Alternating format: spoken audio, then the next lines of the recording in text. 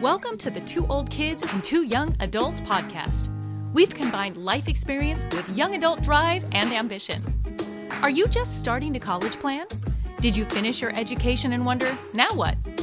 Join us in this lively discussion about the topics you need to know to create the next stage of your life's dreams, careers, finances, education, and more.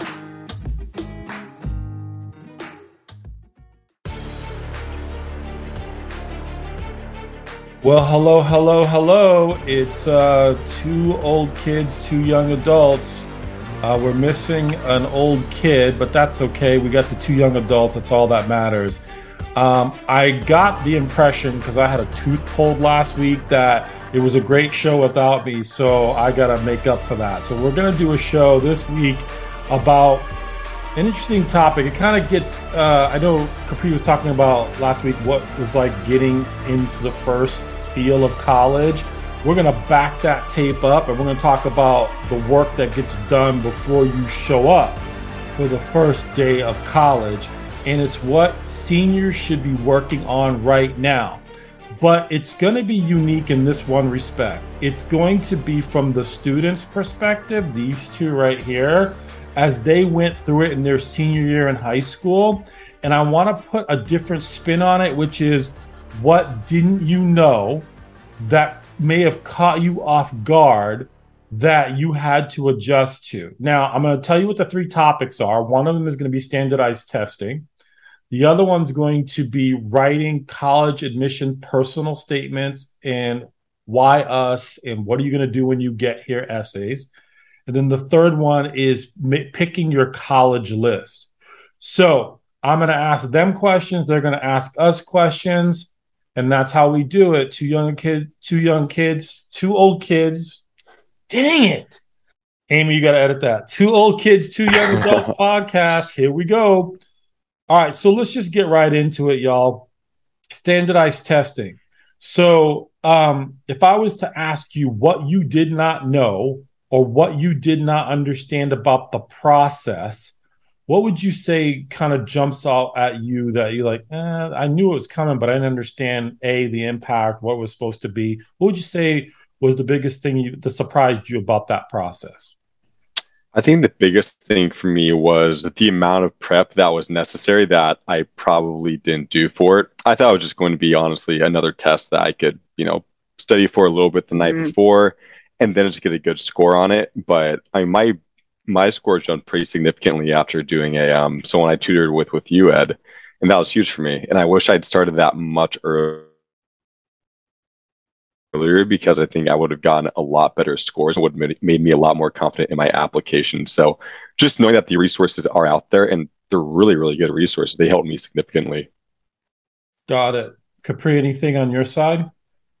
I definitely agree with what Alex said. I also was kind of taken aback by how long the entire process was. I was just like, I take it once, I'm done, I'm gonna get a great score, move on with my life, but I first had to decide which test I was taking, which I was like, I'm just gonna take the SAT. I took the PSAT, but I did a diagnostic test, and it turned out that the ACT was significantly better suited towards how I take tests. And I think that's kind of something that's important to know beforehand, is how you take tests. The ACT, I'm pretty sure, is a little shorter. And they also had a specific science section, which personally, I really like science. So knowing that I had that advantage was something that made me feel more confident, and I think was beneficial in the end. And then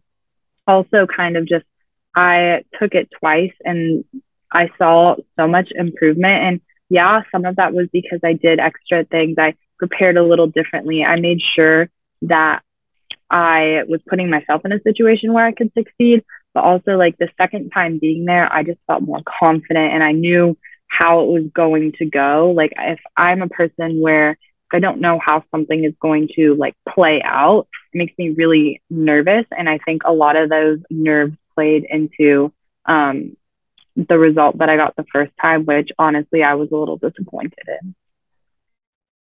Yeah, so two interesting points of view. One that actually they're both brilliant in understanding for you folks who are going to go through it.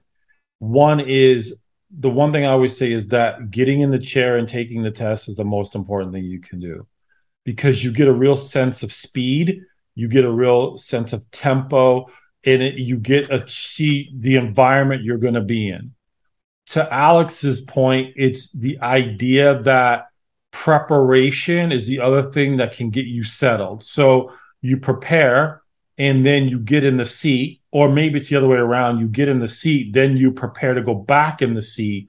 It's going to do one of two things. One, it's going to cement you so that you're stabilized and you're not emotionally scattered so that you can concentrate on the test and you don't have all these distractions because you've done it before. And you should have a certain level of confidence that comes with being there and also studying and preparing to be there. So Capri talked about taking it a couple times. 2 is usually the minimum. 3 is probably the maximum. You don't want to get stir crazy and go, I'm going to take it like 6 times because they know you're just trying to boost your score.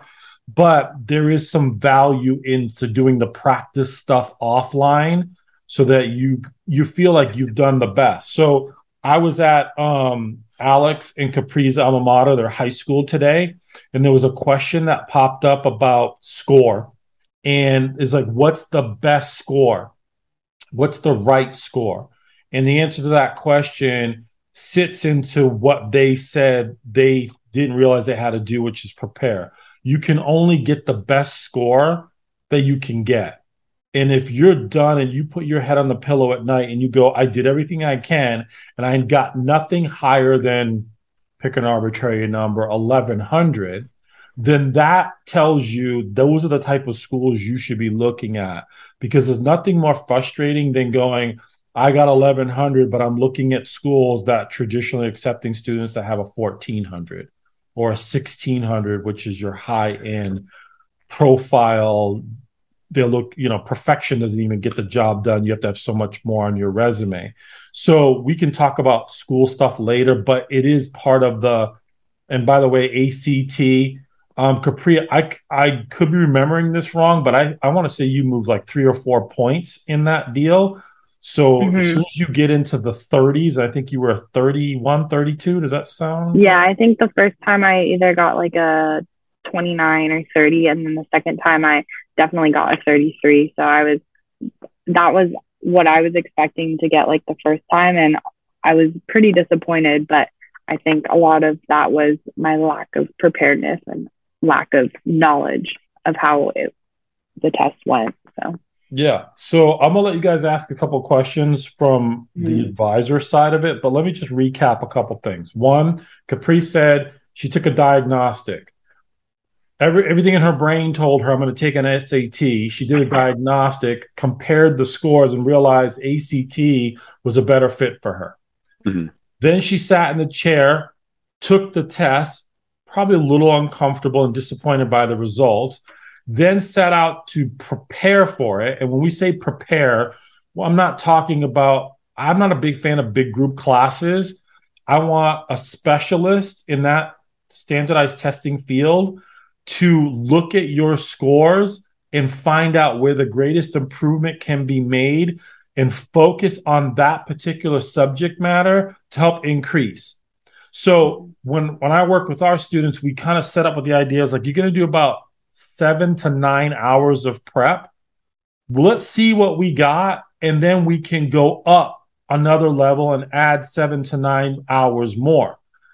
See, most firms go, you need 22, 24 hours. Well, I don't know what you need until we put those benchmarks in place. Once we have them, then we can make an investment in resources and time and energy, which gets back to Alex's point, which is the more time you have, the better prepared you're going to be, and you're not going to be under pressure to perform because you're not ready, or because you got to get this test in as the last one before applications go in. You need the time to really stretch and kind of get a feel for what you have to go through. So if you're thinking about when you should start, I can guarantee you both these young people started before we got here. So while we're recording this, it's September. They started in the beginning of summer. So it gave them a ramp to get ready and prepared. So when the test came online, I don't know the dates off the top of my head, but let's say one is in October, one is in December. They're prepared for that. So usually there's one at the end of the summer, one in the fall, one in the winter. You need all three, you take all three, but at least you built up your readiness and preparedness so that you can perform as well as you can, and you can live with those results because you're not forcing all that in a last minute scenario.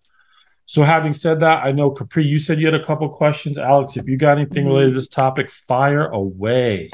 Yeah. So I have one little side note first is that I didn't know that you could do this, but if you plan ahead and you pick a test date, some test dates that you pick, you can pay like an extra fee. I think it was like $15 or something. I don't know. I personally did not end up doing it, but you can actually get your test back from ACT, and like it will specifically tell you what areas and what questions you could improve on the next time. And I think that's like a great tool for people who maybe want to do that, kind of go the extra bit. And then another question I had is, so I went through college apps last year. A lot of things were still optional, or they wouldn't look at the test scores. Does optional really mean optional, or what's kind of the deal on that? Good question. That question came up today too. So optional is yes and no. Let me explain. I don't think of anything that they say is optional. That's their way of saying if you really want to be considered as a candidate here, you better fill in the optional stuff. So here's where it gets interesting. What young people don't realize is that it used to be required everywhere, which means they're in control of the process, and they being colleges and universities. Now that it's optional, you're now in control of the process, meaning that if you don't do well, don't submit the score. Mm-hmm. Well, how do you know if you should submit it or not? Well, look at statistical data that tells you what scores were submitted for the middle 50% of the freshman class in previous years. So if the middle 50% went from 1,100 to 1,250 and you got a 1,200, that's a pretty reasonable score. You're in the middle. You probably should submit it. If you got 1,000, but it's 1,100 to 1,250, then you probably shouldn't, because you're not really helping yourself. And we'll talk about other ways you can help yourself. So maybe you don't submit it. So again, I hate this expression, but it applies. It depends. It depends on you and your performance. It depends on the institution. So I said this last year. I'll say it again. I never quite understand out here in California. By law, the UCs and the Cal States cannot determine an applicant's readiness based on those scores. It's against the law. It went through the court system. Yet on the UC application, it had a place to put the scores if you felt like it. What's the point? I don't know why it's still there if it's not required, but think about it. If human nature says, if you show me something that you probably shouldn't have shown me, I'm probably going to look at it. Mm-hmm. So I'm not going to pretend to be an admissions officer, but I'm a human being, which is if I see a score on there that says they got a 1360 or a 1410, I'm going to go, they tried. If I've been doing it the same way the last 15 years, and all of a sudden the last 3, it's no, but we left a place on it, I'm going to look at it. So the point of that is you're in control. You can do whatever you want. But my feeling is if it's optional and those scores help you, put them on the application, because you're only helping yourself. And I will argue that when application percentages go up 18%, 22, 26, 28%, because all these kids realize they don't have to put their scores on there, but you do and you're competitive, you're cutting through all of that and you're positioning yourself to get the one thing you want, which is accepted. So that's my 2 cents on that. Did I answer your question, Capri? Cool. Yeah, very well. Thank you. What other questions or thoughts we have on this subject? I think that really covered it for the most part on my end. All right. So I was going to do essays next, but since standardized test scores and applications kind of go together, let's talk about schools. So another question that came out of that, and I think I alluded to it today, was what's the right score? And I could care less about the right score. I care about the right school. Bigger than that, I care about the right major. And even bigger than that, I care about the career path that you're on, and do they have the pieces of the puzzle that you need to make that go? So, college application school list is probably one of the most stressful things that a young person has to deal with, that requires no grades, no testing, no extracurricular. It's just the emotion that you're going to make a decision for the next 4 years of your life, if you get out on time, and how it fits into a place you've never been. So I'm going to tell, before I ask them about what they learned, I'm going to say one important thing. I'm working with a student who has visited all of his application schools last year. So he knows about those schools because he went there. It's hard to apply to schools that you have never visited. It's not three-dimensional, it's one-dimensional, it's a screen. You might have taken a virtual tour. For Capri, that was necessary because of COVID. A lot of that stuff wasn't back online yet. But if you visited the school, you have a better feel for what that place is going to be like. So if you haven't visited schools, no problem. You can visit them soon. But if you're a parent of an underclassman that's a sophomore, freshman, sophomore, or junior, that should be a priority for you, visiting schools in person. Having said that, I have a formula to how to put a school list together. But what I want to know from you guys is, what's the thing that may have been a little unexpected or you didn't expect as you went through the application and school selection process? Anything jump out at you that you remember? I think one of the biggest things for me was how many there were. Like, everyone was like, oh, don't worry, Capri, like, you'll find a place, like, there's a school for you out there. But once I really started looking, like, every single day, I wouldn't just find like one more, I'd find like 10 more.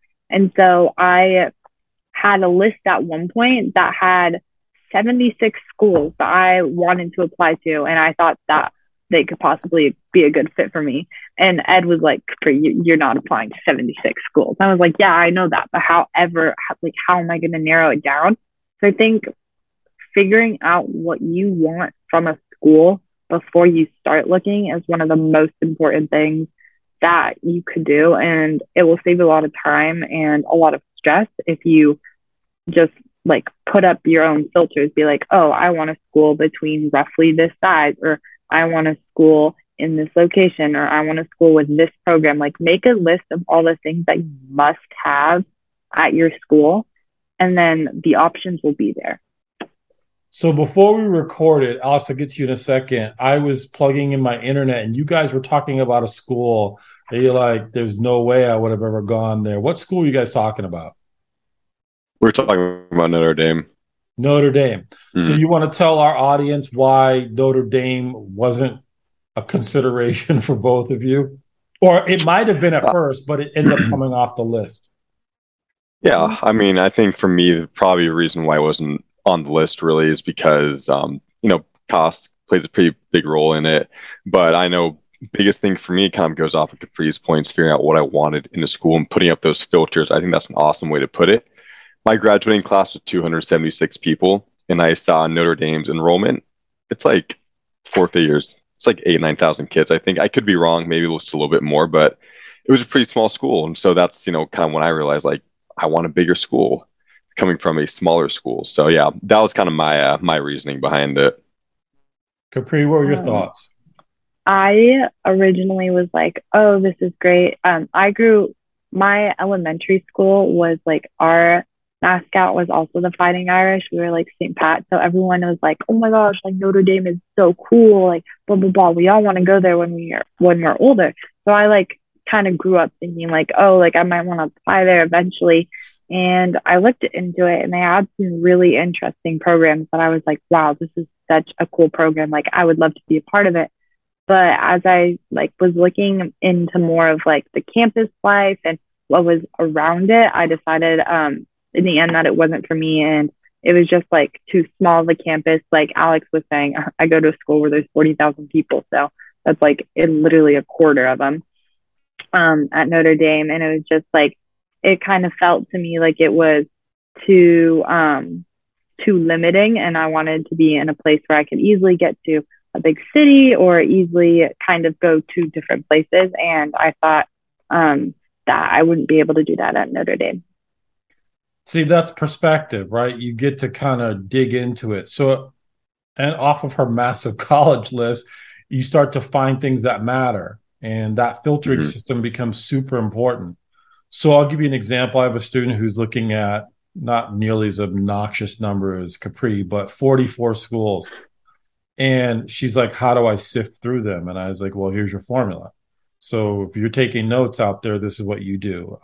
It's a balance formula, which is you have 3 kind of reach schools. And I would say reach or wild card are synonymous in that, like a school like UCLA, that would be kind of a wild card. You have all the numbers, but there's so many applications that you might just get passed over, even though you're qualified academically and socially to go there.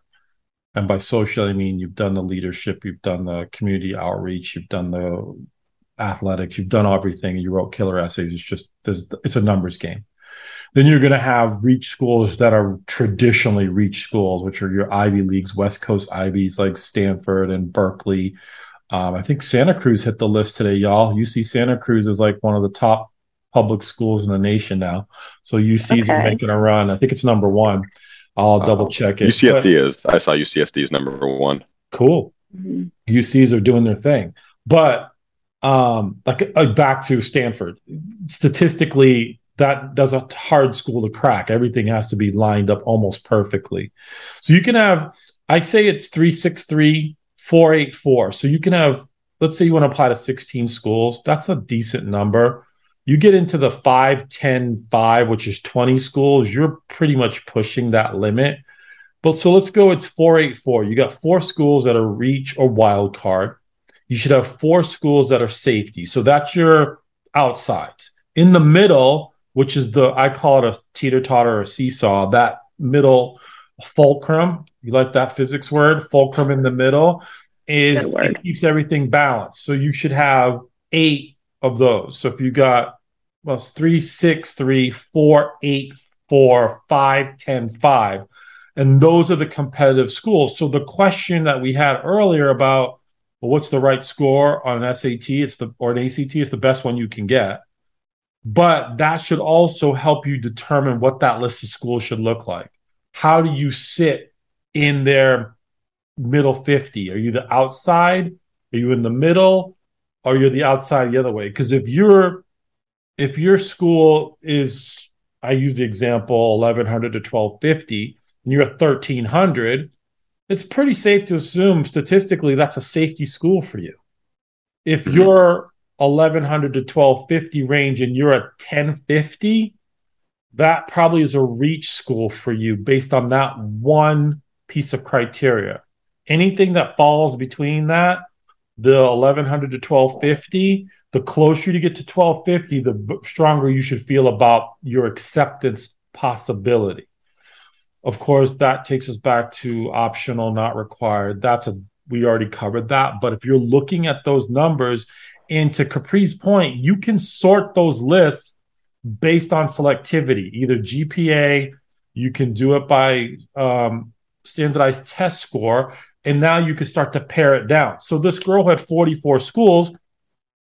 What's your top 3 reach schools? 1, 2, 3. You can get rid of the rest. There's nothing else to talk about. If that's really where you want to go, if you get accepted, then you can do 3 or 4 of those. Now let's go to the other end. What's your safety schools? Well, I like these 3 or 4. Perfect. Get rid of the rest of those. Now we just got to figure out the middle. And that list was fairly large, but we start to narrow that down. Location, size.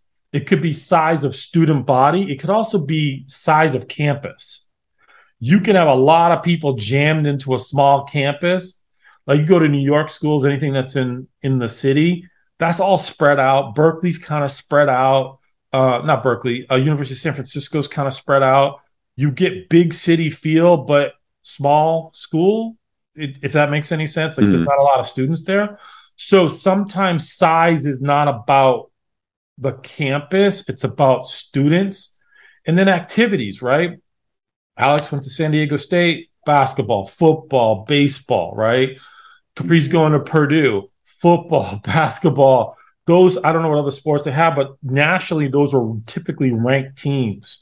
So there's a lot of things to do if you like athletics. If you don't care about that, you can check that off the list and you can start to move those schools out of focus. So at the end of the day, a school list is a living, breathing thing. Schools come in, schools go out. Your friend said this, your mom said that, your cousin said this, and they're influencing you. You get something in the mail. They come to visit your school. It's college night, whatever. You get all this input, but these guys hit the nail on the head, which is it's your decision. Figure out what's important to you, narrow that list down, and then get to work on the applications. By the way, I got a question for both of you. When you got to the activity section on your application, was that a little bit more challenging than you thought it might be? Yes. Yeah. It's like, which activities do I include? Which ones do I emphasize? Knowing which ones exactly they're looking for, it was tough. Yeah. And I applied like almost I think there was only one school that didn't go on the Common App for me. So if I had applied like individually to their website, I think that I would have rearranged them in different orders or maybe added different things, like depending on the programs that the school had to offer and what the school itself offered. But since I did do everything on the Common App, it was like I just had to do it once. So yeah. So I want to just get back to what Capri said.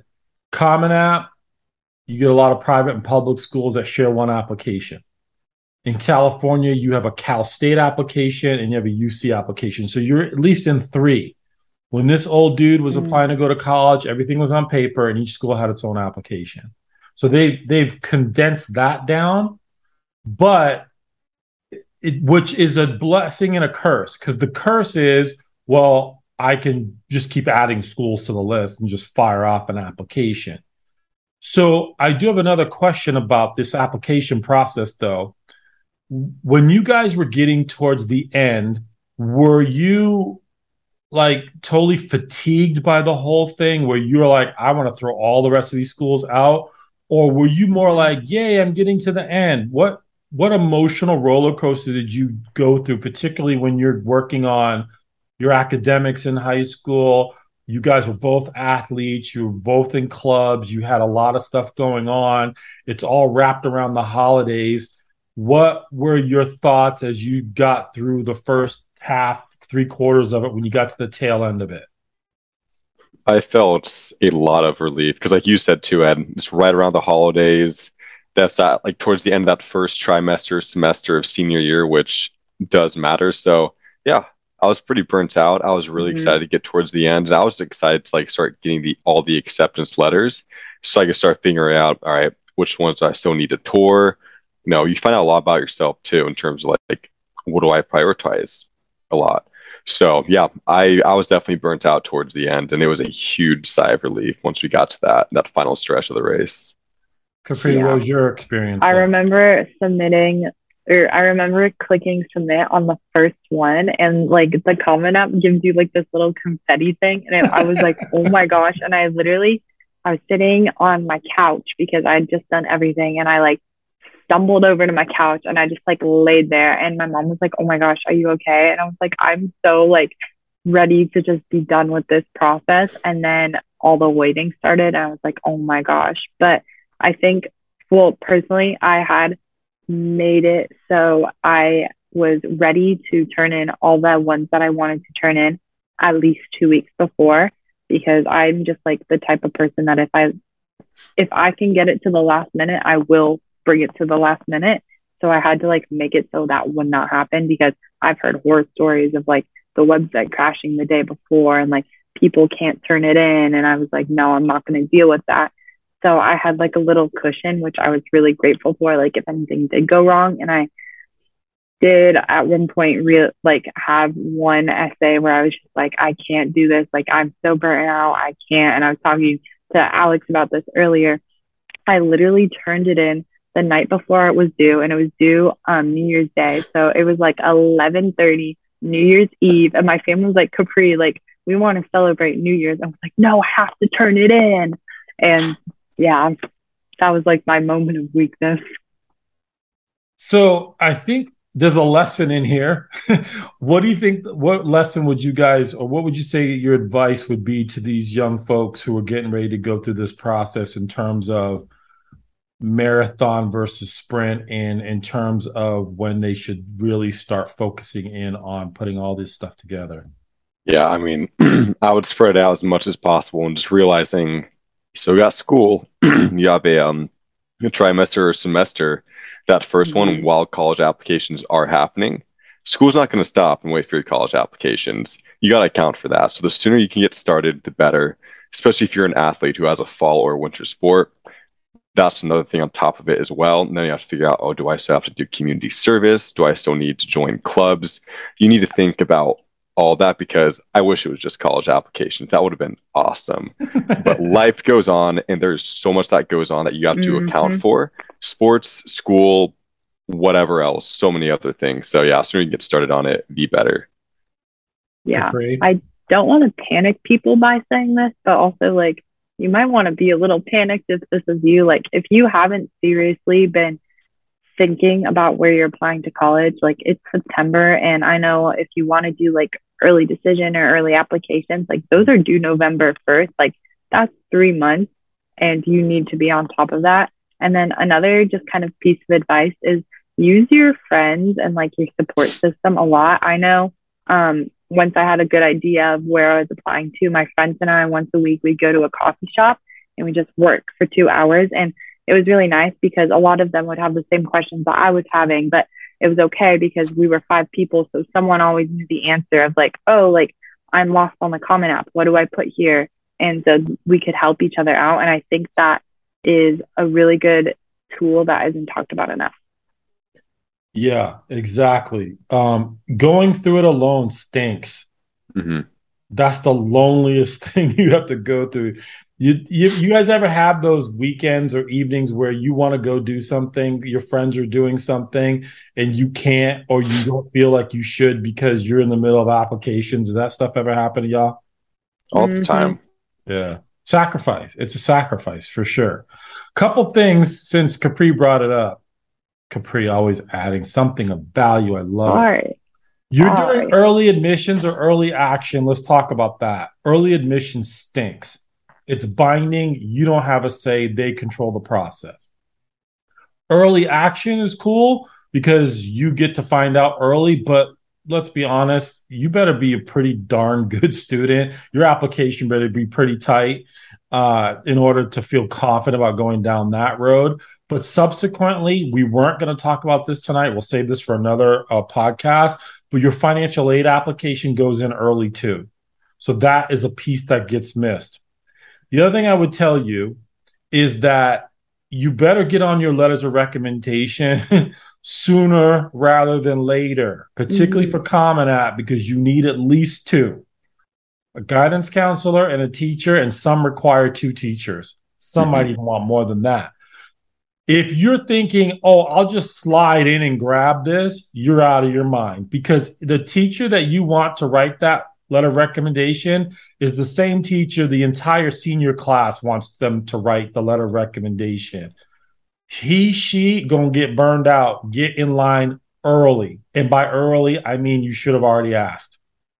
The other thing that gets missed, and I want to get feedback from y'all on this, is that nobody seems to prepare their brag sheet so that they can fill out their application on their activities. Hours per week, weeks per year. They want to know how much time you've invested. And I've got more students that have no idea what I'm talking about. So a brag sheet is like a high school resume. It lists everything you've accomplished, everything you've achieved, the amount of time you put into community service, leadership, extracurricular activities, heck, even work. Alex reminded me when he said, yeah, you've got to fill in what do I put, what do I don't put. You should have that already written. You should already know how many hours. You should already know the descriptions. And by the way, Common App descriptions are different than the UC descriptions. They want them differently. So that is another time suck. If you do not have that ready, you're going to log out, do a section, log in, log out, log in. That drives me absolutely nuts. Have it all ready to go. Put in as much information as you can with the application. Write down what stuff you need and what questions and sections, because you're never going to find it again on your own. And then get those answers, go in and be done with it. Mm-hmm. Do not mess around. That application seems simple, and they'll tell you, oh, it's a half an hour to an hour and a half. Yeah, right. If you're prepared. If you're not, you're in trouble. All right, so let's go on to the next subject.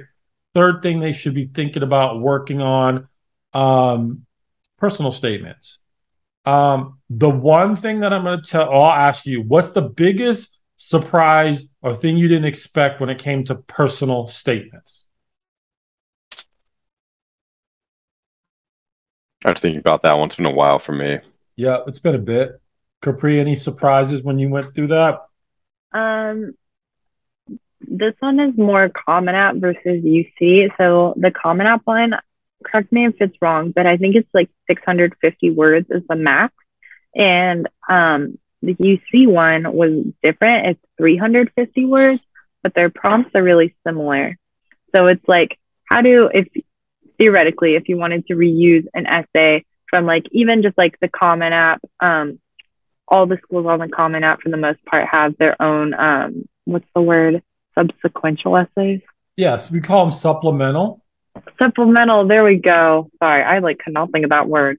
They have their own supplemental essays, and a lot of those are the same topic as the UC one. So it's like, do I use the same one? Do I not use the same one? How do I make them work for both without being exactly the same? Because the prompts are similar, but they have two words which totally change the meaning. And it's like, so that was kind of confusing. And then also just like how much editing actually goes into it. Like, it's not something you write and then you're like, okay, done. Yeah, exactly. I am amazed by young people being surprised about the number they have to write. So Capri said on a Common App, you have one essay that gets shared by all the institutions, 650. You're like, oh, that's cool. But there's a bunch of them that are going to have supplementals. And those are very school specific. So they're going to ask you, why did you pick the institution, which is why you do all that work to figure out the list in the first place and why you visit it and what majors they have, because they want to know whether or not you're looking at them seriously. The next one could be, what are you going to study when you get here?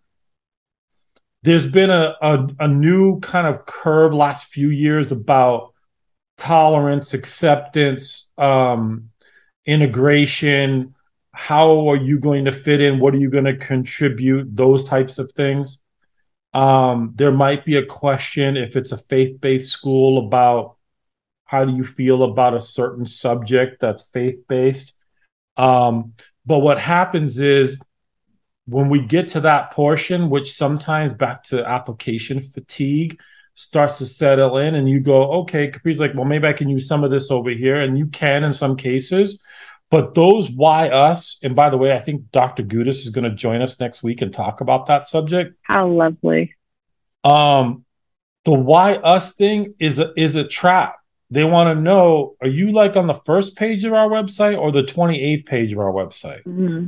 Do you understand the culture that we have here and how are you going to contribute to that? And that takes time. So I'm going to give you guys a rough sketch. There's exceptions to everything. Capri talked about edits. You should be thinking about a week to a week and a half per essay. And that's if you have a nice, rigid, tight schedule. When we were doing it, we could usually turn one over. If the student is really focused and doing what they're supposed to be doing, they come in with a rough draft. They do edits over the course of a week. We get back together a week later. We fine-tune, retire it. Here's the problem. Most students don't know if they're a strong writer or a decent writer or a weak writer until they're in it. And if you're not a strong writer, meaning you're not good at expressing things concisely, answering the prompt, being deliberate in what you're talking about, bringing emotional content to it in addition to the facts, that's going to take longer. So back to Capri and Alex, both of them start at the beginning of summer. If we're in September and Capri said 77, 70 school, you're never going to get done. And that's usually how you fit out a list. I got 8 of them due this week. I can't do them all. But you want to know. So I think Alex alluded to it. You're going to build yourself a nice, big, fat spreadsheet. Mm-hmm. And we have templates for that. But you want to list everything by deadline and whether it's early or regular decision. And what do you have to write on the supplements? How many of them do you have to write? USC has like 8 to 12 questions, like 3 words to describe yourself. What's your favorite meal? I had one, I think it's Stanford, that says, write an essay to your new roommate. So you got to figure out what you want to say to this person. If you applied to one of their schools, like USC has different schools inside their university, those may require essays. I was told there's a video essay on there now where it's kind of like Wheel of Fortune. You spin the wheel, it stops. You don't like that one, you get to spin it 2 more times. You pick the second one. If not, it's going to be the third one. And you have to answer the prompt in a video essay. By the way, y'all, get used to that. That's going to be a big thing coming up. Why interview you when I can have you record it and I can see you, I can get your expressions, and prepping for that is not, you can't edit that. Once it's done, it's done. It's going in. So I think schools want to know more about young people and how they answer questions under a certain amount of pressure or getting them to be more real. So that hasn't happened in a lot of cases, but I know it's happened. So fatigue, time, multiple edits. I don't know, Capri, Alex, how many times you guys edit each one of your essays? How many times do you think you had to sit and kind of go in, spruce it up, clean it up, polish off the edges? What do you think? At least 3 or 4 times, sometimes up to like 7 or 8 from what I remember. I think my Common App one, my problem is that I am not a concise writer, and getting it to the right word limit was like every single day I had to go back to it and be like, you don't need this sentence, it doesn't add value, or like you need to put these 2 sentences together. Like that was really tough for me. And then another one of the hard ones was there was like 150 word essays, and that's like 2 sentences for me. That's just how like inconcise and lengthy I am at writing. So I think I definitely may have had more editing time than others. I like what you said about, I'd much rather have an essay that's long than short, because filling an essay is very hard to do. But when you need to get to 350 and your essay's 410 and you've got to find 60 words and you like the essay, that's what you got to do. You got to take sentences and combine them and get rid of the colorful, flowery words and just get right to it. And you're still trying to do that and make it smooth and it connects and it all has continuity to it. So that's a really good piece of advice, which is give yourself the time to write. And by the way, Dr. Gudis said this last time he was here, they know who's writing. Mom and dad, don't do it. You're not helping them, you're hurting them. Don't write it for them. You want to give them feedback and let them go back to their drawing board, so be it. But let them express themselves their way. And I would also say is like people say, what type should it be? Is it narrative? It's whatever. Who cares? Just be you. They're looking for you to be you.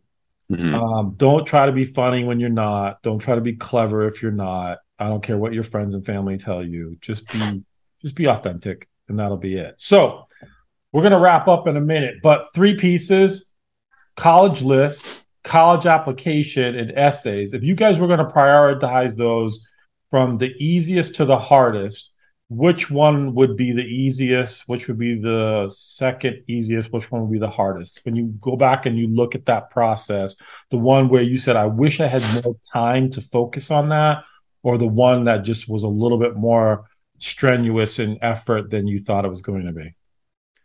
I think for me personally, the hardest one was the essays because with writing, I don't care how good of a writer you are, it's going to take multiple drafts because you have one shot at this. It's not like you can send it to the college and they send it back to you with edits. You got to be all ready to go. So I think the essays were probably the ones I wish I had the most time with.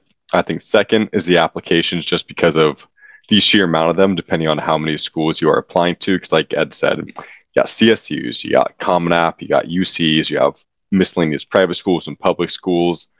That's a lot of essays or a lot of applications to fill out. So I think, so again, account for that. They're not 30 minutes like Ed was saying. They take way longer than that. So get ahead of those. Third, but still, even though it is third, I think so important is the list of the schools. So we're going to spend the next 4 years of your life.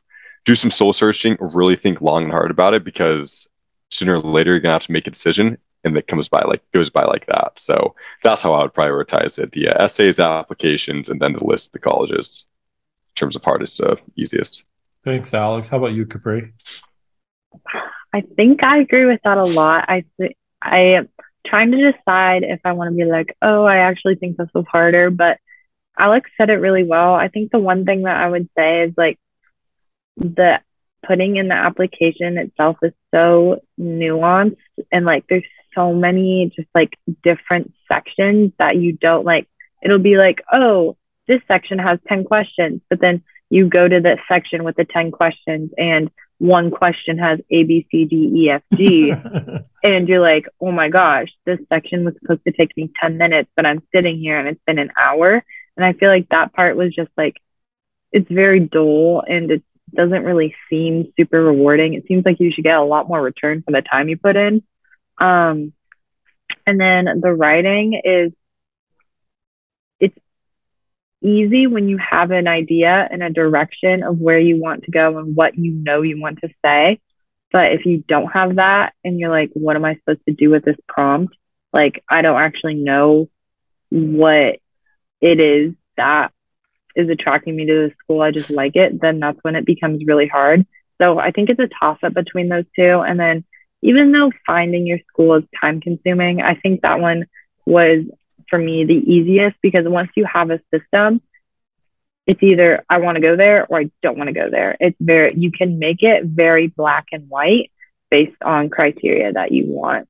And I would definitely recommend that, like kind of take some of the feelings out of it and be like, it has this program or it doesn't have this program. And that made it a lot easier. So I think that one was the easiest. Very insightful. Thanks both of you for contributing to this conversation. I said Dr. Gudis might be with us next week, but then again, this might be broken up into 3 sections and maybe Dr. Gudis is going to get bumped because this is really important stuff, particularly for families that are going through it and students are going through it right now. By the way, one last question. Do you remember a time when your friends were panicking because they were way behind, but you were either just about ready to wrap up? How did that feel? Like, I felt like $1,000,000. Yeah, I felt, I gave myself a big old pat on the back for that because I could sense their stress and I could feel their stress. And I was just so thankful that I did not feel that. Yeah, you could go to a basketball game, a football game, whatever, hang out and relax because you had your stuff under control. Mm-hmm. A student came to me today and he's like, I can't meet with you next week. Something came up. I'm like, you're ahead of schedule. And he's like, oh, thank you. I mean, being on schedule or ahead of schedule is the best feeling in the world because inevitably something is going to come up. Whether you can't predict it, it's going to happen. And you need to build in time. And the other thing that's great about finishing up early is you might find another school. And you might go, I might throw this application. I got all the pieces. I just have to do another essay. And that's the cool part, which is you're in a very comfortable place where, your senior year, you're supposed to enjoy. It's supposed to be the time when you got control of the campus. You got everything going in your favor. But the fall and early part of winter is tough, particularly those who are applying to a lot of schools. And you should apply to at least 8 to 10 minimum, that 18 to 20 maximum. You want to be able to have options when it comes springtime and those letters start coming in. You want to feel good. I got accepted at a handful of schools. I'm going to pick the one that I think is best for me. The worst feeling in the world is I got waitlisted at 2 and completely denied another. And this last application is do or die for me. That's not the place you want to be. So just think about that when you talk about number of school and applications. So that's it. Applications, school list, essays, SATs, that's what y'all should be working on. And frankly, you should be pretty far into the process by now. I think that's it, Capri. Wrap it up. One last piece of advice to my seniors right now is that everyone, there's just a stress in the air. And a lot of the time, you're not going to be able to pinpoint what exactly it is. There's just something that always feels like it's coming up, or you're missing a deadline, or there's something on your shoulders. And I'm not going to say that's good, because it's definitely not, but just know that 90% of the people around you are having the same thing. And until you finish all your essays, it's probably not going to go away. Even if you think you're doing all the right things, I thought I was doing everything right, and it still was there for me. So you're definitely not alone in that. So that's just something that I wish I had known earlier. So that's all for tonight. Hopefully we'll be back with Dr. Gudis soon, so he can tell us a little more about writing our essays. But for now, we just talked about our 3 little things that we thought are crucial to the application process. And we'll see you next time on 2 Old Kids and 2 Young Adults. Thanks for joining us, folks. Thanks. Make sure and subscribe to this show so you don't miss the next episode of 2 Old Kids and 2 Young Adults podcast. We want to hear from you as well. You can email us at 2ok2ya@gmail.com.